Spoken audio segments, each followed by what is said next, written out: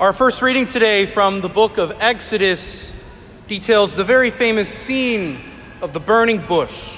Moses encountering God in the burning bush, really his very first encounter with the God of Israel. It's a very pivotal passage in the Old Testament. We see the seeds of the Exodus from Egypt are being sown in this passage today. It's the beginning of Moses taking on his role as leader and deliverer of his people. It's the first time he actually accepts it and embraces it. But more importantly, especially for anyone who was an observant Jew, this is the very first time that God truly reveals himself in the Old Testament. It's God giving us his name. His name was very synonymous with someone's identity. And he does this to prove to Moses that it indeed is him. It indeed is God that is speaking to him through this burning bush. And he tells him his name, I am who am. At first glance, this name is extremely confusing, at the very least. It doesn't really make sense grammatically or with syntax of modern day English.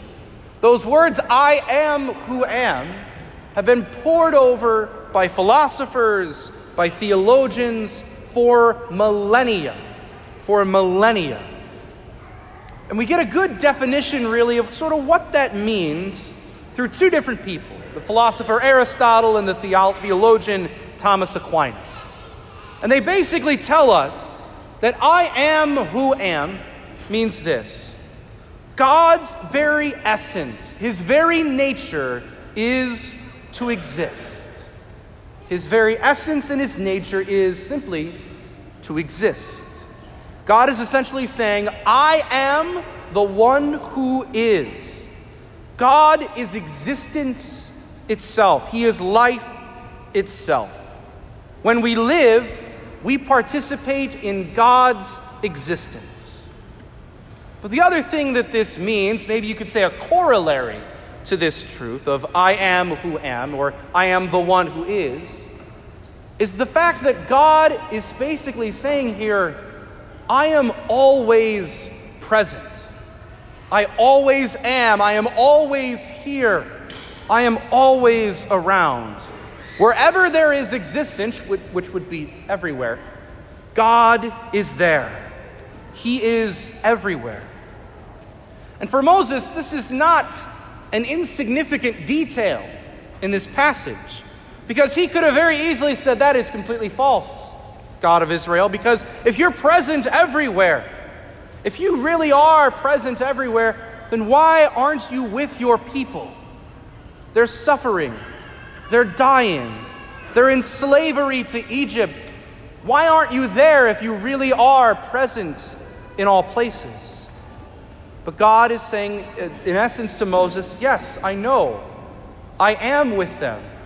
I know full well that they are suffering. I've heard them. And that is why I want you to lead them. And even personally for Moses, he could have also said, yeah, that's false. Because in my life, it's been really tough. I was an orphan. I was abandoned by my mother. I killed an Egyptian. I had to escape into the desert. Life hasn't been very kind to me all the time. How were you there? Where were you if you really are the God who is always present? And God essentially tells Moses, no, I've been with you the entire time. I want you to lead my people. I have been preparing you for this every day of your life. And eventually Moses does say yes, that he will go and lead Israel out of captivity and into slavery.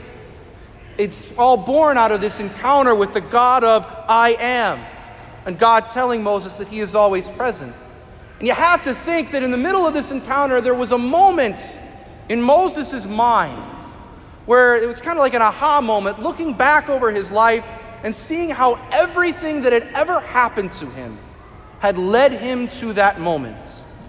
Think about it. Pharaoh wanting to kill the Hebrews, leading to Moses' mother leaving him in a basket, being picked up by Pharaoh's wife and growing older, getting angry and killing that Egyptian soldier and going out into the desert, all leading to his encounter with God. All of those things contributed to where Moses was in this moment. God had been leading him to this encounter for his entire life. And you got to think there was an aha moment in Moses' mind during this encounter, seeing that God had been active in his life through the ups and the downs, that he had been prepared for what he was about to do. But in the time, in the moments, all throughout his life, Moses didn't see it, but he was able to see it now. That God had been active in his triumphs and in his failures alike.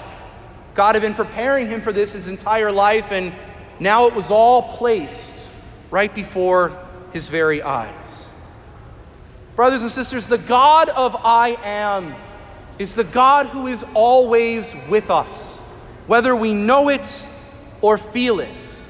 And there's so many other examples of this in the history of the church. You can think of St. Augustine, the great conversion story that he had, and he even writes how he didn't even see where God was for so many years, and yet God was leading him the whole time. He writes very simply, "You were within me, but I was outside. You were with me, but I was not with you." You think of his conversion story, the arc of his life eventually leading him home, back to the church. And even in my own life, brothers and sisters, there was a particular moment where this was brought home for me. It was the night before I was ordained a priest. It was kind of an emotional night, just a little bit. And I was in the chapel at the seminary. It had been a really, really great day, and I was anticipating what was happening the next day in my life. And in prayer, I was taken back to the moment where I officially said yes to going to the seminary. And it was beautiful in prayer, but it was a very small yes. There wasn't a lot to it. It was almost an audible, very fragile yes that I had initially given to God. But in that moment in prayer, I was taken back to how far that little yes had taken me. All of the blessings in my life that had resulted from that one little yes. And even before then, how God had been leading me to that moment of yes, and how for that yes had led me to that night, the night before my ordination, to the precipice of the altar. I saw in that moment how God had been leading me all throughout my life to that moment, to that time. How God had been preparing me for that specific moment. All the highs and all the lows, that God had been active in my triumphs and in my failures, leading me and guiding me to the priesthood, guiding me to that moment. God was present in my life. I might not have seen it in those specific instances, but I was able to see it that night. It was the most beautiful thing that I had ever seen and experienced. God is present. He always is. He is God with us. So brothers and sisters, God is truly present to us every moment of our lives. He guides us. He walks with us, prepares us for what he asks of us. In times of tribulation, we can certainly think that he isn't around, but if we step back and truly look at it, he is there with us, guiding us and leading us. We have no reason to doubt the God who listens to his children, hears their cries, and saves them. So let us at this Mass contemplate this beautiful reality that God is, and he is always present to us. We have a God who cares about us and nurtures our souls. And let us hold firm and hold fast in our knowledge of God's presence at every moment of our lives.